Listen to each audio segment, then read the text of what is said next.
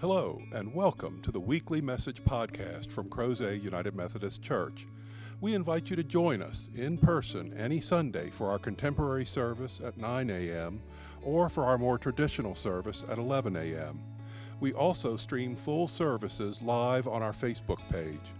Please visit us online at www.crozetunitedmethodist.org for further information. We hope you enjoy this week's message from Crozet UMC.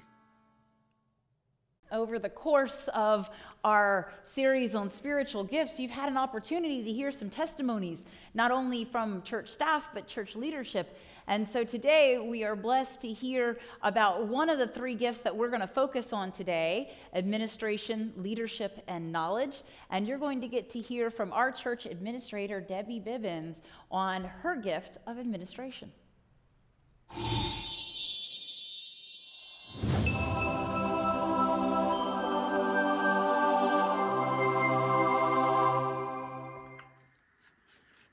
Hi, I'm Debbie Bibbins, and I've served on the staff of Crozet United Methodist Church as the church administrative manager since November 2022.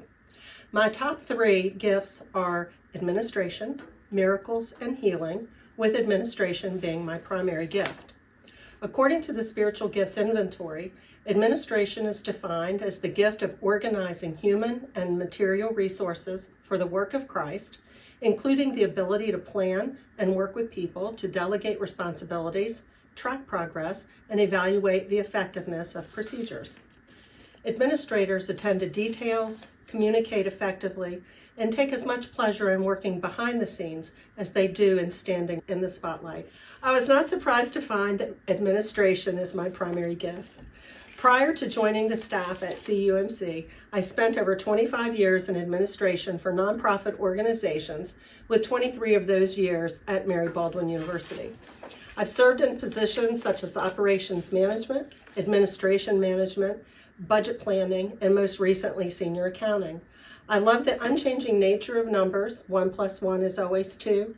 And I love working with lots of detail and synthesizing those details into useful information. I love the creative side of administration that has allowed me to create workflow processes and lean procedures, seek continual improvement, and solve challenges. In my personal life, I love working on puzzles, and running the administrative side of an organization is very much like putting a puzzle together. God has been so very good to me, and when I look back over my life, I can see how He has used me in positions of administration throughout many years. And He has blessed me with opportunities and education that have developed my spiritual gift of administration. The opportunity for me to step into the role of church administrative manager here at the church was one of those pivotal God moments in my life where He so beautifully ordered my steps and His leading was so very clear. I am grateful to have the opportunity to serve Him in my role as church administrative manager at Crozet United Methodist Church. Grateful to have Debbie as not only our administrator, but one of our siblings in Christ. And where is she? She's over here. And in our choir. And so we're grateful for all of that, because of the four of us, myself, Debbie, Gary, our director of music and arts, and Bart, our director of communications and marketing, what you'll find is that three of us lean heavily into the creative side of church life. And you always need somebody who is very well grounded in the administrative side to keep the rest of us tied down a little bit. Otherwise, we can go a little crazy. And so Debbie has not only been a good tether, a firm foundation, and part of what makes the church thrive, but what's beautiful about Debbie's skills is that she recognizes that not only is she called to that, is she good at that, but somehow, God love her, she enjoys it. And so that's an incredible thing, because I mean, I have to order my life and order the life of my son, and I handle our finances and I handle our calendar. That's one thing. I have to do it. But the complexity of the church's fiscal life, the complexity of just the church calendar, space reservations, trying to get everything in order is so incredible that you would not want me doing it. You're much best better blessed with Debbie doing it, because she has been gifted by God to see all of the moving parts and to have an appreciation for where they all are. Sometimes the rest of us can become so kind of tunnel visioned in our own moving parts that it's hard to see anybody else's. And so you need someone with administrative gifts. And oftentimes those get overlooked as gifts in the church. Yes, you need people to administer. The longer that the church persisted, the longer that the church went on from the early days when the Apostle Paul was writing to the Corinthian church, the more that administration became necessary. The more that you had to have somebody tracking the finances and making them available for mission and ministry, the more that you needed somebody to help make sure that the church was observing things that are not only crucial, but also liturgical. And so you had people who started to emerge with that gift. And so Debbie is right. She has a deep awareness of how all the parts of the body of Christ work together to achieve its goals. And then you have leadership as another important aspect of spiritual gift. You might not think about that, but there are people who are not ordained clergy who have been gifted and called to leadership. That's one of their spiritual gifts. They are visionary and forward-looking with that gift. It enables people to stay focused on where God might be leading us. Leaders in the church are not just about the here and now. They are about tomorrow and where God is taking us into a bright and beautiful future. They motivate others to work together to help us achieve more together than on our own. So many times when you are a part of a church, you realize that the church is able to do things that you could never do on your own. You might not even imagine doing that, but because of working together, we are able to accomplish so much more. And that is truly a gift, to be a part of something that is greater than the summation of its parts. Because when we join together as the body of Christ in the church, we are joined by Jesus. And what we can do with Christ is bigger than any organization in the world. We are able to truly not just change lives, but change hearts and minds and the world. And that is what we are able to do together. And the last of these is knowledge, which is separate from wisdom. Way back in the beginning of the series, you heard Bart talk about wisdom and how often he finds himself in that position to bring together a wide variety of knowledge and experience, and then have that in order to see beyond the bare facts. He's able to almost intuit certain things that God has given him. And so people often run things through Bart or turn to Bart for knowledge, but for wisdom. But knowledge says that it allows the automatic conversion of facts, data, and information into useful and important information. Often these are voracious and insatiable people when it comes to their desire to learn more. They seek to deepen their understanding of God's will, God's world, and God's people. And so all three of those, administration, leadership, and knowledge, become crucial for any kind of church that wants to continue to move forward in its life and in its vitality. Otherwise, what ends up happening is, even though people have the heart of Jesus Christ, they can become too divergent, and you can't go forward if people are going off in different directions or people are trying to stay behind. We must all come together. And so these leadership and administrative gifts and the knowledge, all of that is helping us to move forward, because we are not meant to stay stagnant. Yes, we have a building that is not moving anywhere, but in the beginning, God gave us the tabernacle, a mobile mission center, so that we could be on the move. Now it is we in small groups, or we in pairs, or we as the body moving bigger out into the world, but the church building itself stays where it is.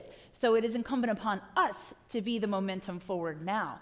But when it comes to knowledge, one of the things to think about for either you who are gifted in knowledge or you who know people who are gifted in knowledge is that sometimes you might be thinking, what is the point of even learning about this? What is the point of this? Because you think to yourself, there's no way that's going to be useful. In fact, at one point, Luke's father said to me, you know, if this pastor thing doesn't pan out, you're going to have 2 really useless degrees. Because my undergraduate degree is in non-Christian religion and my master's degree is in Christian divinity. So yeah, those don't really translate very well into like Amazon or Tesla, right? They're not going to translate very well. So instead, I've got all this knowledge that is really useful for one place, but a lot of people couldn't see what the point of the knowledge was. And I can tell you, there have been so many times in my life where some of my colleagues were like, why would you bother to get educated in non-Christian religion? You're a Christian pastor.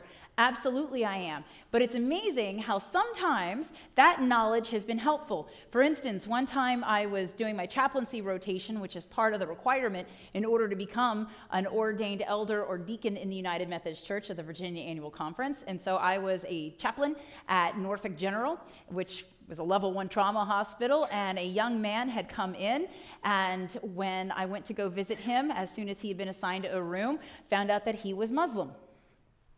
And another chaplain had joined me in this trip, and I said, would you like a copy of the Quran? And he said, I would really like a copy of the Quran. And I said, would you like it in English or would you like it in Arabic? He said, I can read Arabic, so I would like it if you could find one in Arabic. I said, I will find that for you. And then when we got back out in the hall, the other chaplain goes, how did you know to even ask that? Because I studied Islam. I studied Islam. I knew that this person was going to want a copy of his Quran. And so I was able to get him a copy of the Quran in Arabic and English. It had English on the other side.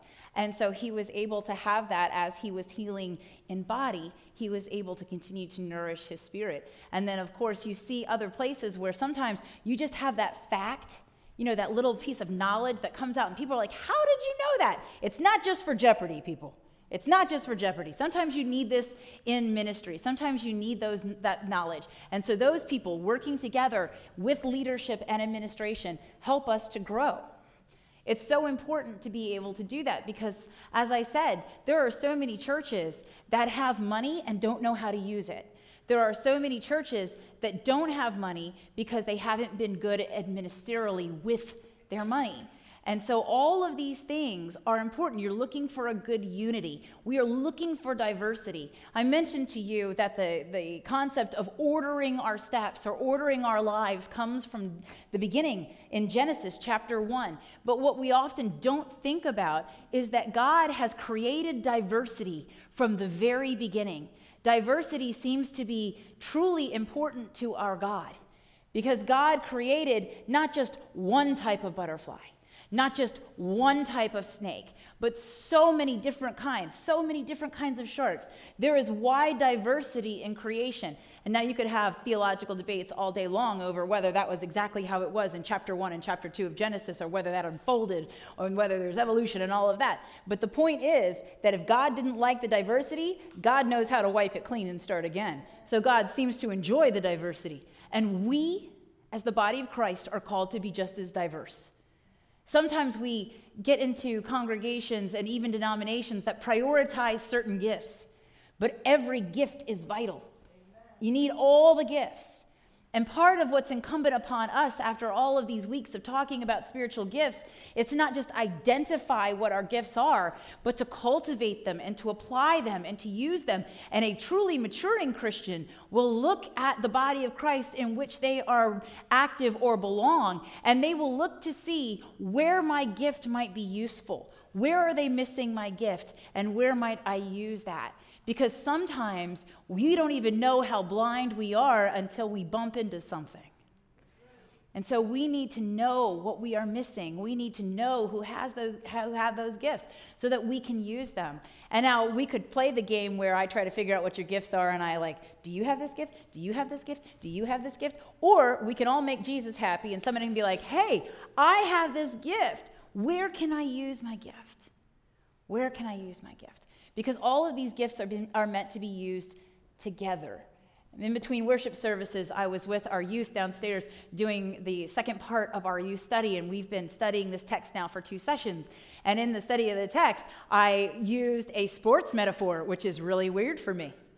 But I've been picking up facts from Bart and some of our youth. And so I said, it doesn't matter how awesome of a quarterback you are if you don't have anybody to receive, if you don't have anybody to run defense for you. If you don't have a team, you can be as awesome as you are, but you're not going to win any championships for Jesus Christ. You need to have others. And notice, it's not a whole team of quarterbacks. That's a lot of a lot of stuff happening there with a whole bunch. I'm thinking about like all the professional quarterbacks I've ever met, and I'm like, that would be a lot of personality. A lot of personality, a whole team of that. But you can see this when you get into a gathering of all the same people. Even with leaders, you need leaders of leaders, right? So every now and then I have to go to a clergy event, and it's a whole room full of clergy, and then we're all sitting there like, is anybody leading us? You got a whole room of leaders, and then you sit in that awkwardness until you know who the leader is. You're almost hoping that a district superintendent or a bishop shows up, because otherwise there's this awkward lull where nothing happens, because none of us wants to be like, I will lead, because all the rest are like, oh, of course, she thinks she's going to lead. She always thinks she has got to lead. And then the rest of us are like, wait, why don't you lead? I don't want to lead. You lead. I'm like, why don't you want to lead? You're a leader. Well, I don't want to lead these people. Right? No, you have to know who your leader is. You have to know who's being called to lead in that moment. And sometimes you lead from the front, and sometimes you lead from the back. You have to figure that out. And together we do that as the body of Christ. Where are we being called to go together? Your only leadership in United Methodism is not ordained clergy. In this church and in other Methodist churches, there is a council. In our church, because we have a simplified accountable structure, we have one church council. And so that council is laity who are partnered with me, and we lead you, and they outnumber me. So all of those different gifts, all of those different perspectives, all that combining of knowledge and experience, all of that is coming to the room instead of just my perspective. There are other Christian denominations where the clergy is the leader and their understanding is what is moving us forward. But here, we are in this together. It's like if you could go into the brain of the body of Christ, you would see that it's not just a clergy voice that's happening in there. All the voices in the head reflect different gifts and different people. And that's what we're called to do, because the diversity is important.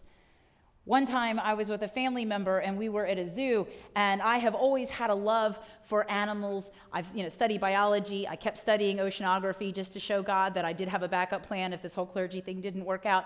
And so I've always just had this joy of going to like aquariums and zoos and seeing animals in refuges and in places where they're being rehabilitated. And so we were at a zoo with a family member, and then you know how you get into like the reptile house and it's a little dark? It's a little creepy. And then all of a sudden, the family member was like all up on me. And I was like, why are you doing that? And they were like, I don't like snakes. Well, that would have been good to know before we walked into the big dark snake house. So we're walking around because I'm not going to have my snake experience truncated because somebody's scared, right? So I'm like, all right, come on. And we're looking at the snakes. And every time we look at the snake and there's a bigger, scarier snake, they're like, ooh. Right? And then we finally get out, because when you start to walk toward the door, you can see the light of day, and you get out, and they're like, okay. And I'm like, all right, are we better now? And they're like, yes. And I was like, isn't it amazing how many different snakes there are? You have snakes that bite, you have snakes that are constrictors, you have vipers, you have snakes that only live in the ocean. You got sea snakes, you got different color snakes. They have all kinds of different varieties and sizes and shapes and forms. And you have some that you want because they eat the mice. And then you have some that you don't want because they eat your kids. You have all kinds of different snakes. And I was kind of having this moment talking about how great snakes were. And I was like, do you want to go back in? And they were like, no! No, I don't want to go back in there. I'm going to appreciate the diversity of snakes from out here. Right? Some snakes, you think about how God has gifted snakes to be part of the control of the habitat where they are. And then when we mix them, like bringing them from Asia to Florida, it doesn't work out so well. And then you realize that that's why snakes have specialties. They have specialties. Some of them are there as apex predators. Some of them are there as midway predators that are helping to navigate both the top and the bottom of the food chain. Some of them just really should be a pair of shoes. It all depends. But the diversity is important. And God gives us diversity. And so the body of Christ should express that diversity. We can't all have the same gifts. Paul was addressing that problem in Corinth. Corinth was having a problem because everybody had become factioned. Everybody was like, well, I'm a Paul Christian. I'm a Pauline Christian. Paul was my guy. I'm a fan of Paul. He's the one that taught me. And somebody over here is like, oh, well, Apollos taught me. And somebody's like, I'm a big fan of Peter, Cephas. Cephas is my leader. And so they couldn't work together because they were too busy being broken up into different parties. I know we don't do that in American society, ever. But they were broken up and they couldn't be united. And so Paul was writing them and saying, what unites you is Christ. You are united in the body of Christ, and you are all individually members, but you don't lose your identity, but your identity needs to come here, and we subvert everything to Jesus Christ. Jesus Christ reigns over everything. It doesn't matter if you're Pauline. It doesn't matter if you're a Republican. It doesn't matter if you're a natural-born citizen. It does not matter, because here Christ reigns over all. That is the constant. Debbie told you that one of the things she loves about numbers is that they are stable and consistent. 1 + 1 = 2. Except in the church, where 1 + 1 + 1 = 1. That's the Trinity. 1 + 1 + 1 = 1. And that is the part of our faith that is irrational, and yet it is true. God revealed God's self to us in the diversity and the plurality of the Trinity. And that is a response to our inability to fully comprehend, to respect, to honor, and follow God when all we knew was God the Father. There are so many books of the Hebrew Bible, the Christian Old Testament, where God is revealing God's self, revealing God's heart through God the Father and in the interactions with the people, and people just can't get on board. And so in the fullness of time, God came to us again in God, the Holy Son. Christ is God incarnate. Christ is who we know as Jesus of Nazareth, and for the first time, so many people went, yes, this is a God who knows what it is like to be me. This is a God that hasn't just seen me with human eyes. It is seeing through human eyes to know what it's like to be here. This is a God that understands as your body ages and the pain in the heart and in this world. This is a God who knows in a way that is deeper and more profound than words what it is to be you. And for some people, that changed everything.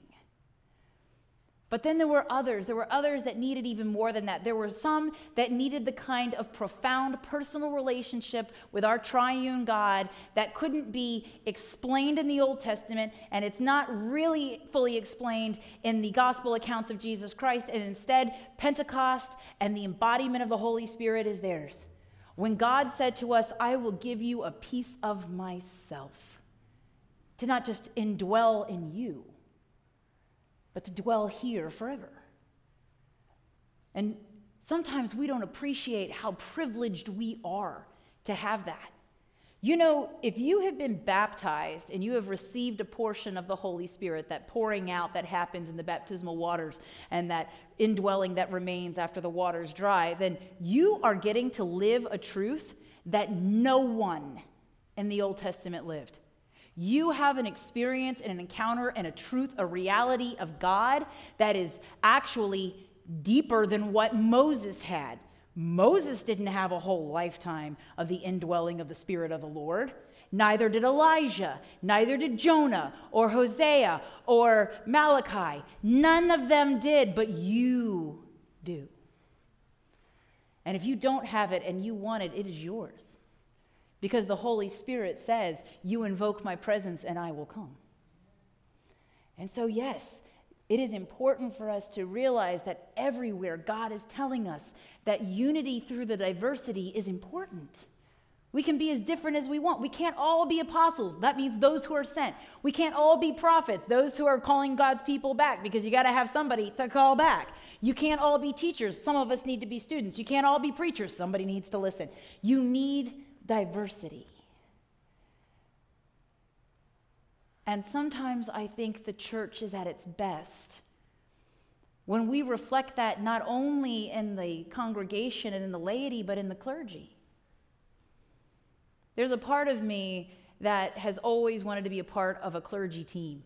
And I'm not just talking about like a dynamic duo, I've had that. But sometimes I look and I'm like, oh my gosh, look how awesome it is to have multiple clergy. And like, that's his specialty, and that's her specialty. And together they form like this Voltron of clergy. And they come together and make this amazing amalgamation of what God can do in ordained ministry. That's really amazing. But that kind of thing can happen in any church with laity who know their gifts and are committed to using them. You can do that. And you must. And you must, and I realized that this past week as I had a meeting in downtown Charlottesville, and it had been quite a few months since I had been in downtown Charlottesville, and so when I got there, it was kind of dusk. It was changing into nighttime, and I parked my car, and it was in that lot that's across the street from the park where the statue used to be. You remember that whole debacle? The statue, and on the other side of that park is one of our sibling churches in Methodism. First United Methodist Church in Charlottesville is right there. And so as I got out of my car and I started to get myself in order to walk down to the Catholic Church, the Church of the Incarnation where we were meeting, I looked up and I saw tents, which I had not seen before. And I very quickly looked and I saw about a dozen tents. And so I got to the meeting and I sat down, and the Monsignor, the priest who's in charge of the Church of the Incarnation, was there. And I said, I haven't been here for a while, and I realized that there's like a dozen tents out in the park. And he goes, no, there's not a dozen, there are dozens. There's about 40 tents. And I thought, and it was before it got cold like today. It's going to get cold. And there are people living in tents. And is that shelter? Is it safe? Are they warm? How do they tend to their needs? I mean, what is happening? They're just rife for victimization out there. What is happening here? And then I remembered that we know, love, and serve a homeless, itinerant Savior. And he tells us this in the gospel accounts. He owns his homelessness because there was a man who saw Jesus and wanted to be in with the apostles. He wanted to be one of the 12. And he said to Jesus, I will follow you. Now, who knows why? Maybe he had that transformative encounter with Jesus. Maybe he saw something in Jesus that he just wanted to draw closer to, the charisma, the power, the strength, the presence, the incarnation, the miracles that was happening, the healing and the hope. Maybe he wanted to be a part of that. Maybe he saw an opportunity to be a part of something that was building momentum, and he really wanted in now. But no matter what his reasons were, and the gospel does not tell us, it does tell us what Jesus said to him. Foxes have holes and birds have nests, but the Son of Man has nowhere to lay his head. And I thought about those people in the tents. And I know that people will see those other people in the tents, and they won't see people in the tents, they'll see problems. But people are not problems. God has never looked at you and thought you were a problem. God knows you have problems. God knew that you needed help with problems that you have, but God has never considered you a problem. God knew that you had things that you needed to be liberated from, and that's why Christ came and died on the cross, to give you liberation and hope from the biggest problems you will ever have, sin and death. But God never looked at you as a problem. And so it's hard sometimes for us to not look at other people and their circumstances and not see problems instead of people. But if Jesus were to come back today, he'd be living in a tent. And as I have continued throughout the days to think about those people, and I know that there are our siblings in Christ in other denominations and even in Methodism that are already trying to work on a solution because it has been filled with problems. I mean, there's resentment that they're even there. There's been safety violations. There's all kinds of things that are happening. But yet they are people and not problems. And so our siblings in Christ that are there are thinking about it. And I could be one of those Christians that comes home and goes, thank God that's not in Crozet. I could be one of those Christians that goes, let me just drive by Crozet Park just to be sure. I could be one of those Christians that goes, you know what? Not my problem. I can Pontius Pilate this because that is not my problem. But people are not problems. These are children of God. Some of them are our siblings in Christ. And that's why our skills, our gifts, and our faith are so important. Because I have no doubt by the number of blue and red lights that I saw as I was coming back to my car, that there are a lot of people who consider those people to be problems. And I don't know how to fix it. I don't have the answers. I don't know. But I know who does. I know Jesus Christ does. And I know that Jesus Christ has given some people wisdom and discernment and compassion and those gifts that we need to figure out how do we help other people. Because right now it's in Charlottesville. But what if it comes to Crozet? And even if it never comes to Crozet, are they not our neighbors in Charlottesville? And sometimes you know what to do. Sometimes you can find the solution. On Monday, before I saw the tents, on Monday I came into the office and I had huge boxes from Amazon, all filled with the 25 backpacks that I told you about last week. And I unpacked them all and I laid them all out in a very orderly and OCD way on one of the couches in the front office. And I took a picture and I sent it to the staff person over at Henley to let them know they're here. You can come and get them at any time. And so on Tuesday, before I came into the office, the staff person showed up and was able to, with the other staff in the church, get them all together and get them carried over. And then a couple days later, I got a picture. I can't have pictures of the teenagers with them because that's a violation of confidentiality. However, I got a picture of the entire counseling staff holding pictures, and I will get you that picture so you can see it. Because if there is one thing I do know how to do, it's order from Amazon. There's a sign that hangs in my house, your house, the parsonage. There's a sign that hangs when you come in the house, and it says, "This house runs on Jesus, coffee, and Amazon Prime." In that order. Because I'll tell you what, there's no amount of coffee or Amazon that can fix your life if you don't have Jesus. Now, I can use Jesus to help me utilize coffee and Amazon Prime. But sometimes you have to realize that in using your gifts, you aren't just helping others, you're helping yourself. Because maybe in some great serendipity, I had the experience of the backpacks and the Henley counseling staff before I discovered the people in the tents.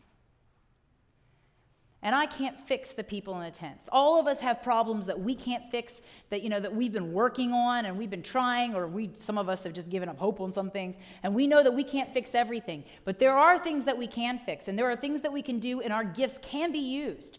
And so in using our gifts and our skill set, and in using them, I was able to say to myself on my Sabbath on Friday, well, at least I know that we helped 25 students. 25 students. And they're going to grow and they're going to go to high school, and some of them will go to college and some of them will go out into the workforce. And I found myself hoping that in the prayers that were answered in a backpack, and by the way, what kind of statement is that? That prayers for a backpack are a need in our community. But in supplying a backpack, we were able to answer some prayers. And maybe that will be part of the success of those students, so that one day they're not living in a park in a tent. Because your gifts now are affecting the future. Your gifts, what you give fiscally, what you give of your time and your graces and your spiritual gifts that the Holy Spirit has endowed you with, those things are making a difference now and tomorrow. And the thing is that sometimes we can't help ourselves, so we help others. Jesus knew that he couldn't stop that from happening. And he knew when he started ministry at the age of 30 that 3 years later, that was going to wait him at the end of his earthly life. Did he spend all of his time wallowing in anxiety? Did he spend all of his time being bitter? Did he spend all of his time just focused on himself? No. In fact, the scriptures, all 4 gospel accounts, Matthew, Mark, Luke, and John, tell us that repeatedly in his earthly ministry, even when he was tired and he had gone somewhere to be alone or to be refreshed and people came to them, he blessed them. And maybe what he was teaching us is, no matter how bad tomorrow looks, today you can bless. Today you can. And he did. And so shall we. Because we don't have a choice. God didn't give us what God has given us for us to walk away, to fail, to be enslaved to fear, or to think that we can't make a difference, because we can. And I believe with all that I am standing here before you in this holy consecrated space, that this church can make a difference. $600, 25 backpacks. Did it change the world? Not on Tuesday, but wait. If only we could know what will happen to the 25 recipients. And maybe we won't find out until we're all gathered in the kingdom to come, feasting at Christ's heavenly table. But one day somebody may have a story about, I was so in need, and some church helped. And then through the grace of God, while you're sitting at that heavenly table, eating and hearing this story, you might feel yourself going, that was us. That was her church. I never knew. But because of the administration and the leadership and the knowledge of this body of Christ, we were able to do that. You were able to do that. Because when you gave your gifts weeks and months beforehand, you didn't know that we were going to need to buy backpacks. I didn't know we were going to need to buy backpacks. You know who knew? And God used your gifts to provide. And that's what God did before. What is God going to do tomorrow? With you, there is no limit. May it be so. In the name of the Father, and the Son, and the Holy Spirit, we pray. Amen.